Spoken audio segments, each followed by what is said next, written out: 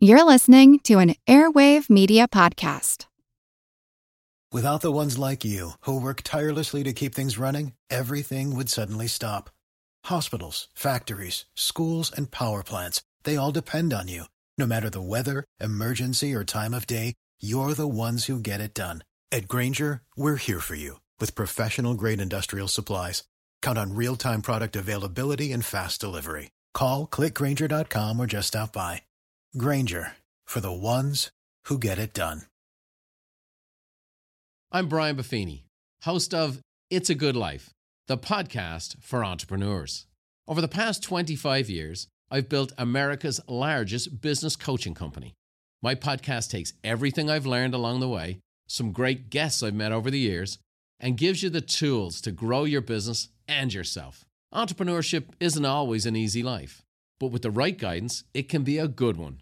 So tune in to It's a Good Life, the podcast for entrepreneurs.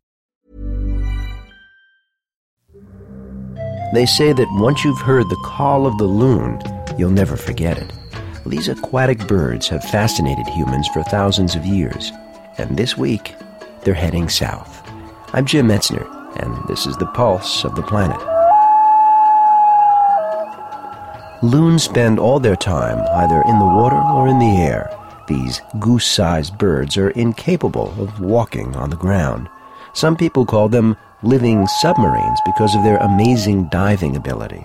They'll float passively on the surface of the water and then suddenly descend 60 feet to catch a fish. During the summer months, loons are found in the upper half of North America, but these days they're migrating south to find warmer waters for the winter. William Barklow, a professor of biology at Framingham State College, has studied loons for years. There are 4 different species, only one of which you see very frequently in the United States.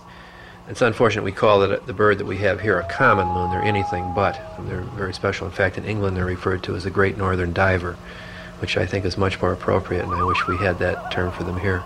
Be they loon or Great Northern Diver, these birds have enthralled people for centuries. There is an outcropping, a granite outcropping in Lake Superior that has a carving of a loon that has been estimated to be 10,000 years old.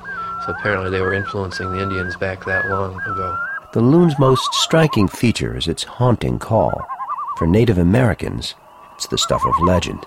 The Cree Indians had one that the wail, that mournful sound, one of the 4 calls that the loons make, is a warrior forbidden entry into heaven. And that at night he is howling in his plight at not being able to get to heaven. I'm Jim Metzner, and this is the pulse of the planet.